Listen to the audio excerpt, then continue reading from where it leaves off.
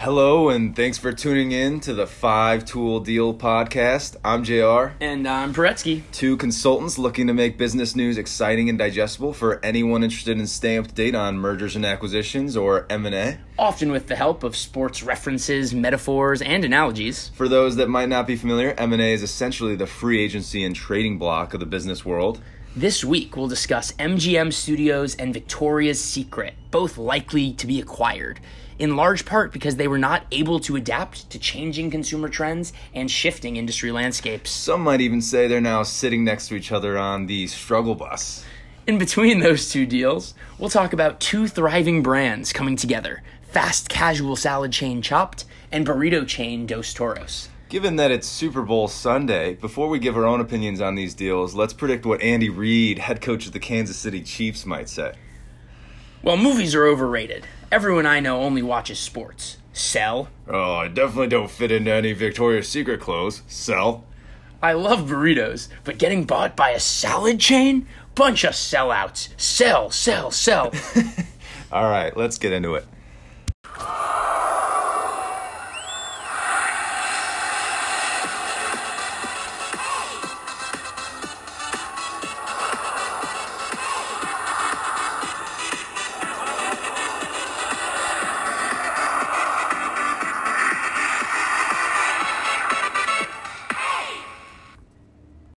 All right, the first deal we're covering this week is MGM, Metro-Goldwyn-Mayer Studios, potentially getting acquired.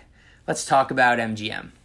So who is MGM? Well, it's the movie and TV production company, one of the world's oldest film studios. It was actually founded way back in 1924. Whoa. Their headquarters are Beverly Hills, Classic, California. They own the right to James Bond, Rocky, and recently the new boxing upbringing is the Creed franchise. They also own some of the TV shows that are pretty well known. The Handmaid's Tale, don't know it too well, but I know they've won a lot of awards recently, as well as one of my favorites, and was a fan favorite in our house in college, Live PD. It's a good classic reality police TV show that it actually became the most frequently watched show on cable TV. Right, it's aired on A&E, which is really interesting, but it's a good show to just turn on the TV when you're bored, and a lot of interesting stuff is happening around the world. Well, I'll have to check that out, JR. Sounds like an interesting show, but MGM had revenue of just upwards of $1 billion in 2017, which was an increase from the previous year, but overall, they've really been struggling financially for the last 10 plus years now, where in 2010, they actually had to file for bankruptcy. And I think really the story of MGM and their financial struggles is about a changing movie and TV industry where they did not really effectively adapt quickly to new trends. Specifically, most recently, the rise of streaming, but also potentially some trends longer ago that maybe were changing in the industry and which they didn't effectively prepare for. Right. The MGM is a pretty well-known name. I mean, for anyone in Vegas, everyone knows MGM Grand, right? The famous place. So that's under MGM Resorts International, which is that Las Vegas-based hotel and casino company. It's actually listed on the New York Stock Exchange. But that was created as a division of Metro-Goldwyn-Mayer, which is MGM's actual Mayweather, name. like Floyd Mayweather? Mayer, my apologies. But that company was spun off in 1979. Which was basically because it was realizing its downward spin of profitability, and they just weren't seeing the returns that they were once seeing when they were the big-time MGM studios that they kind of came up to be and made the big brand in Hollywood, under the movies. So let's talk a little bit about why MGM might want to be required and why they would be likely acquire or attractive to some other people. Yeah, absolutely. So today, the TV and movie industry is really dominated by the big six global media companies.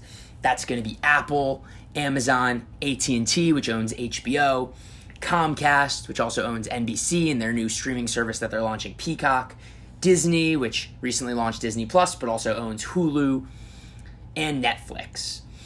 So what's really interesting there is that you have a kind of a hodgepodge of companies where you have some of the biggest names in tech, these trillion-dollar companies in the case of Amazon, at least today it is, and Apple, which is very close, these massive tech companies that have kind of gotten into subscription streaming as a side service and as a side business that they're offering. You've got these legacy media cable companies, AT&T, Comcast, etc., Disney, and then you've got, of course, Netflix, who's really the big disruptor, which has been very impactful in the space, but doesn't have the same storied history as these other brands.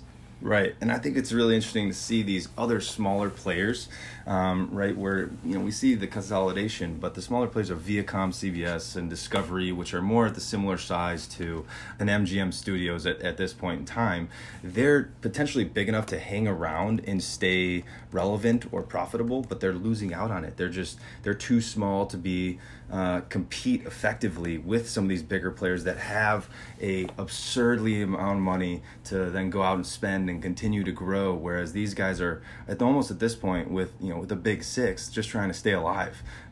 They seem like the small fish in the pond at this point. Yeah. So they're struggling to compete on their own, but we see the big six strategy that, one, the transition from linear cable to TV to streaming service it's really expensive, right? That's why it's so much money to grow. You need to acquire the premium content that's necessary to stand out, as well as just building that infrastructure in the first place. So unless you have a lot of that capital and liquidity available, it's really hard to stay relevant along with the big six. Absolutely, JR. The second major trend I think that's really important and that really speaks to why MGM is struggling to compete on their own is that there's been major consolidation across the landscape. Disney buying Fox, Comcast acquiring Sky, AT&T purchasing Time Warner, Viacom merging with CBS. All of these things have been about growing and having the scale and the capital access, and by that I mean access to money, essentially, to be able to invest in launching new streaming platforms, in acquiring customers and bringing them to your platform, in maybe moving someone from a Netflix, which they've had for a while, to a new streaming platform. And so they've been spending big in order to do that. And this is very similar to the ability of big players in sports like baseball, like the Yankees, to really outspend the market and to continue long stretches of dominance and to not have the same periods and lulls that a smaller market team often has because of their ability to spend and be bigger than their competition, really.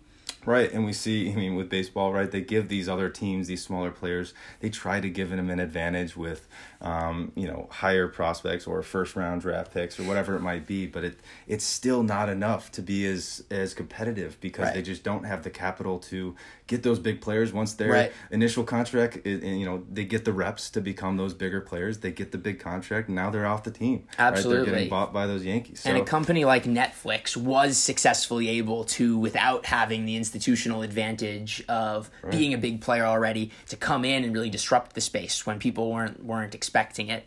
But generally speaking, they are the exception, not the rule, right? The big six, they're only one of them. Right. And what I think is really interesting is actually way back in 1971, MGM announced that they were planning to merge with 20th Century Fox. Wow. Which is interesting in the sense that we see Fox now, right? They're putting way more of their money into going more away from, not away from TV, I would say. That's still a big primary target, but they're really focusing on building out the gambling, right? So I think that's pretty interesting to see what that direction would have been had they merged, and maybe they would be more invested in the movie and be a part of the streaming wars, right? So it kind of almost is like the Bears, right? We look at the Bears where they have the quarterback. We see a lot the potential quarterbacks we could have gotten in the playoffs this year, and how poorly that we had traded up for the quarterback for Trubisky, right? So, and that didn't turn out too well. So It's really interesting to see what comes to fruition just based on small choices that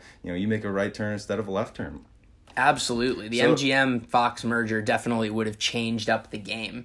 And today we're really in the great streaming wars, right? The big six are competing intensely for your subscription dollars. They're paying tons for marketing, trying to get you in. Netflix is spending billions of dollars a year creating new content. Amazon paid something like $700 million per award that they won last year. Right. And they were saying that the more spend that they're putting into less movies is more towards the awards, right? They're putting more money into fewer movies to get better content, right? To win more awards. Rather than trying to maximize the amount of content, exactly. There has been a bit of a shift for not maximizing the amount of content in the catalog, but actually being able to have the premium content that is going to drive someone to subscribe to your service. Right, exactly. So let's get back to it, right? The MGM, they're looking for a buyer. Why? So which of the following big six might acquire a company like MGM? Well, we can't say for sure. I mean, we've seen some locker room talk with Apple and Netflix, I think, are the only two I've seen have some headliners of having had initial talks with MGM. But let's talk a little bit more about... Yeah, who do you think it's going to be, JR? For me, personally, I think it's going to be a little bit of a mix of both, right? What is MGM known for? What's their value? Their value is the rights of characters and movie rights and TV show rights. So for me, personal use of Apple, I love having movies that are on my computer readily available that I can watch on the plane when I'm traveling on the go. So an asset like James Bond would be a great acquisition for a company like Apple, in my opinion. But I don't think they would really value from their new streaming service of Apple Plus, because I don't really use it. I don't know too many people that do. So from a TV show perspective, I'm looking for more of a TV show personally. So I think Netflix might value a little bit more from Handmaid's Tale and the cop show. So that's my opinion. Interesting. Yeah, definitely a possibility if they think they can get more for their parts at different buyers that they would do that. That said, I think it's going to be Netflix. I think that Netflix is likely willing to spend the most to acquire new content. They've consistently shown that they are willing to put their money where their mouth is and to try and bring in these big ticket items into their own rights. And the other really interesting element of this is that while a big part of the value is these really valuable legacy content pieces and franchises, MGM is still a high-end production studio, and they're still able to churn out new content, which I think Netflix is likely going to value more as a full bundle than Apple and Netflix might individually the sum of their parts. So I think the whole thing is going to Netflix, but I'm really rooting for Disney, even though I haven't heard their name thrown in the ring much yet. Hot take. Ever since I was a kid, I used to dream about a spy world amusement park where I'd be able to go and be a spy, try and catch some international villains. I envisioned myself with like a little gun sliding under a door that's about to close, trying to get into I completely a secret agree. facility. I completely agree. Yeah, it's interesting because a lot of these companies, they're also monetizing their characters, right? They're using the rights of some of these characters to monetize it beyond just the show or the movie itself, right? We see the Star Wars park now. One of my fondest memories as a kid was the Buzz Lightyear ride down in Disney World, where you had that little gun and you're going through a little car and you're shooting all those little aliens. That was fun, and I could totally see them doing something like that with the James Bond rights, maybe a potential police chase or something like that. But they've done a great job at monetizing it beyond the TV show and make it more of a brick and mortar, straight, more of selling actual commercial toys and experiences as opposed to just the content. Right, of the big six, that's definitely one of Disney's strengths outside of the actual content and watching itself. So we'll see what happens. Who knows how it's going to shake out.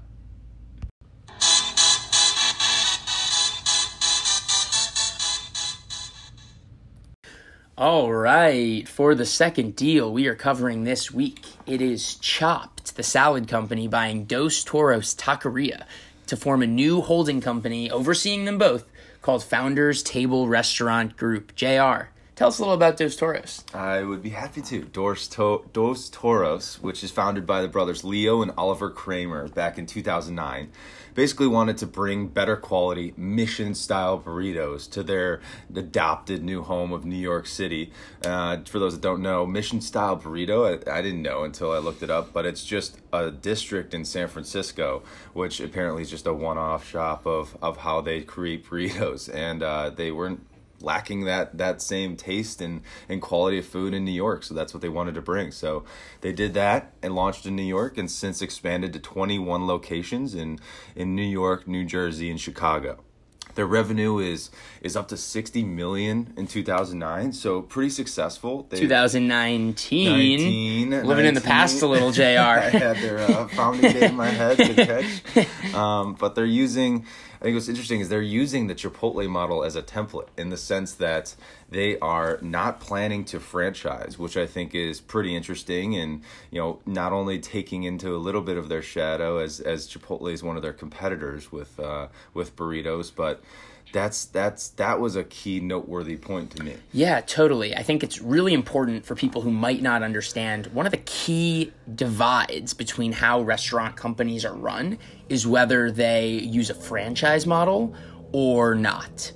And so how essentially that works is with a regular model or a non-franchise model, you have restaurants owning all of their locations. So Chipotle owns every single one of their locations and manages all of them themselves. With a franchise model, the restaurant chain, so Chick-fil-A, for example, uses a franchise model. They own the brand Chick-fil-A, but individual stores are owned by individual people or by smaller companies that own a subset or a number of those locations. And Chick-fil-A nationals will provide some shared services to each brand, and they take a cut of all of the profits that each location makes, but they don't actually own all of the physical stores, and they have these separate ownership groups that operate each of them. Right. I think that was a great description. And the decision-making, right, is also separated as well. Yeah, and both of these joints, Chipotle and Dos Toros, are considered fast casual Mexican, which is what a lot of consumers are saying, that Dos Toros is actually better than Chipotle, and claiming it to be the Chipotle slayer, as undeniably woven into their identity, as well as being a little bit cheaper, maybe some might even say healthier in some respects, but they're still definitely in Chipotle's shadow. I mean, looking at Chipotle, $5.5 billion in sales.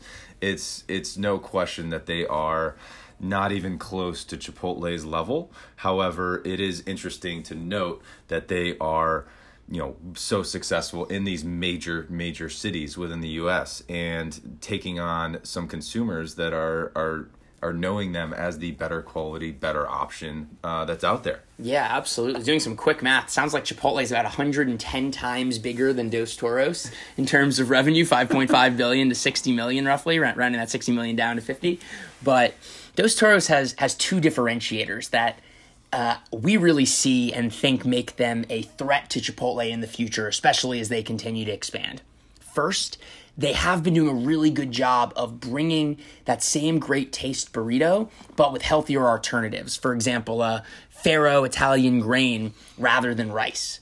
And number two, and my personal favorite, and the thing that for me makes Dos Toros better than Chipotle. No bias. I'm not biased though. Is that they melt a slab of cheese onto the burrito before filling it up. And when I first encountered Dos Toros, when I was an intern living in New York City, actually, we used to go there, my roommate Ryan and I, every week we went at least 2 or 3 times. Wow. Without fail. And once I learned that you could get 2 slabs of cheese melted onto your burrito if you asked, I was doing that every single time. I'm going to have to try that. I have yet to try it. I know I'm a fan of the cheese, but I have never double stacked it. Yeah, little pro tip for you all out there. But JR, tell us a little about the other restaurant organization in this deal. What's the deal with Chopped? Yeah, Chopped is the owner and operator of a fast casual restaurant chain specializing in salads. So basically, this salad company uses a variety of ingredients that are often natural and humanly raised. So whether that be cage-free chickens, heirloom lettuce, which means it's grown in a farm. I've never seen heirloom been used as a term for anything other than tomatoes, but after looking it up, it just basically means that it's not grown at a scale or commercial level. It's more in the, farm, little garden-esque type of that approach, which I think is really cool that they're supporting that, and farm fresh vegetables. So that was founded back in 2001 by Tony Scher and Colin McCabe, who remained as the hands-on managers who gave the company and brought it up to 66 restaurants in 10 states. So they also said that the average restaurant is about 2 to 3 million in annual revenue. So if we do a little quick math there, the 66, restaurants times the, given an average of 2.5 million, we get to about $165 million in annual revenue for Chopt as a company. Wow, we're really showing off our math skills on this one. Yeah, but tell us a little bit. So we got the two companies coming together under this new parent company called the Founders Table Restaurant Group. You want to tell us a little bit about that? Yeah, absolutely. So this new holding company is backed by private equity giant L. Catterton. For more info on how private equity works, stay tuned for our third deal. But the CEO of this new organization, Founders Table, is going to be the former CEO of Chopt. And their focus is really on creating, acquiring, and growing innovative, founder-led, line-out-the-door, popular restaurant companies. And that is kind of the focus here, but that leads really nicely into why are these two groups combining and what are going to be the benefits that they hope they can capitalize on as a joint entity rather than as separate brands. Right, and I think we can talk a little bit about why they're doing this, right? And one of the biggest things is the consumer trends and overall market growth of this fast casual healthy option, right? We're seeing that become a massive trend in the last decade, where the office crowd is looking for a quick but relatively healthy lunch, a part of the expensive salad chain boom.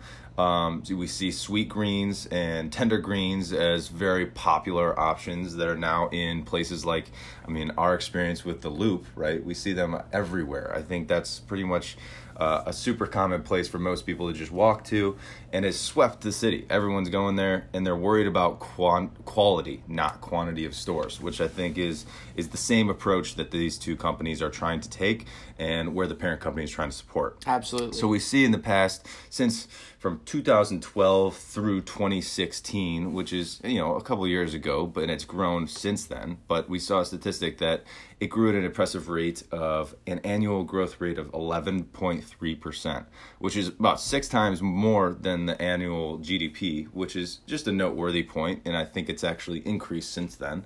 But that's not the only reason why this is happening, right? No, absolutely not. I think thing number 2 is really that this is a customer acquisition and retention play. By rolling up the brands, they're planning to launch a new loyalty program that incentivizes customers from each of the brands not only to return and continue going back to Dos Toros or continue going back to Chopt, but actually to convert customers of one brand to the other. Personally, I am primarily a Dos Toros consumer, but if all of a sudden I get discounts because of my Dos Toros consumption at Chopt, I'm more likely to go there than to another salad brand. Like Sweetgreens, for example, right? You're going to go to a Chopt location as opposed to Sweetgreens. Absolutely. Yeah, and I think we can also talk about the operational synergies, right? That's a term that's a little consulting-esque, but basically this holding company is now going to be able to invest their time and money in building the digital tools as a kind of shared service function that will help them grow and continue the success of the brands while letting the founders still run their brands and focus the creating the high quality dining experience at each of their locations. Absolutely. And when we think about synergies, it's a very buzzy, buzzword type term that gets made fun of in TV shows from time to time. But really what that means is that there are functions that both organizations need to perform, and they can either have both of them done individually, or they can save time and money by doing those functions together. So one example of that would be, for example, the FC Barcelona organization, most famously known for owning the soccer team in Barcelona with Lionel Messi. also owns Barcelona's premier basketball team, as well as Barcelona's premier handball team. Handball, great sport. Absolutely, very fun. Loved that in gym class. Loved it at summer camp. I actually loved watching in the Olympics last year. It was actually a blast. That's a real deal. Right, and so those organizations actually share a website, and they can share administrative functions like payroll. And so that saves them money and brings down the cost of running each of the teams. And so a similar concept is being applied here, where Chopped and Dos Toros can share some of these functions and bring down the costs for both of them. Exactly. No, I think you summed it up pretty well. All right, let's give a quick recap of why this deal is happening and what they're trying to take advantage of. This deal's happening for 3 primary reasons. 1, consumer trends are favoring fast casual and healthy. 2, the benefits of customer acquisition and retention by launching a joint loyalty program is a great opportunity. And 3, operational synergies will let both brands run more efficiently and hopefully be more successful in the future. So consumer trends, the loyalty program, and operational synergies. Awesome.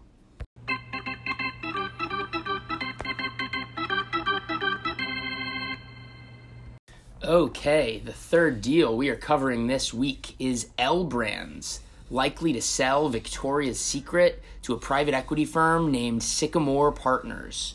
JR, for those who are not familiar, would you give a brief description of PE or private equity? I would be happy to. Well, private equity is basically an entity that pulls money from a bunch of investors and uses that money to buy more companies and then try and flip them. It's common like flipping houses, right? So what they do is they pull a bunch of money together, buy a company for $100, for example, and then sell it, or turn around and sell it for $200 several years later. You know, the strategy and timeline for how they get to this company, how they get it to $200 is what varies, but they're all just trying to get to the same place and just double the value, or get to a much more valuable place. And it's kind of like a team focusing more on their defense versus their offense. There's a lot of different strategies that some of these PE houses might have, but they all have the same goal in mind. Yeah, absolutely. So bringing us back to L Brands and Victoria's Secret. L Brands is a publicly traded holding company that owns a number of fashion and retail brands. Specifically, they own Victoria's Secret, Bath & Body Works, and PINK. I am pretty familiar with Bath & Body Works just from my Christmas and Mother's birthday shopping, so I know that well. And then Victoria's Secret is very well known, but they're a designer and manufacturer and marketer of women's lingerie, women's wear, and beauty products with about $7 billion in annual sales. So they're a large company, large brand, really prominent. And even if you've never purchased from them and never have tried their products, you're probably familiar. I can tell you that for me, as a teenager walking through malls, I was very familiar with the brand and definitely enjoyed walking by the store, even though I never went inside. Yeah, you're probably pretty familiar with their material, aren't you? Moving on. JR, why is L Brands selling Victoria's Secret? Yeah, so there's a couple different speculations here, but I think one of the biggest ones is that they're separating their portfolio from growing brands to declining ones, right? They have a bunch of companies in their portfolio, and some of them are growing much better than others. In this case, we see Bath & Body Works, for example, that's killing it. They're doing a phenomenal job. They're growing rapidly. And they've got other companies like Victoria's Secret who are kind of digging themselves out of a hole. And the management strategy for different companies, whether in regards to whether or not they're growing or declining, is very different, right? How they do operational changes, cost cutting and whatnot, that's going to vary very widely between the two. Yeah, absolutely. If you're trying to manage a brand that's performing quickly and growing fast while simultaneously trying to manage a brand that is struggling and declining, the different styles and strategies required to maximize the value of each, you might not be able to do that effectively if you own both. And Victoria's Secret really has been declining. They've struggled alongside a lot of other brick and mortar businesses, all of these physical store retail brands that were very popular when we were kids, but that now with direct-to-consumer online brands stealing a lot of share, they are really struggling.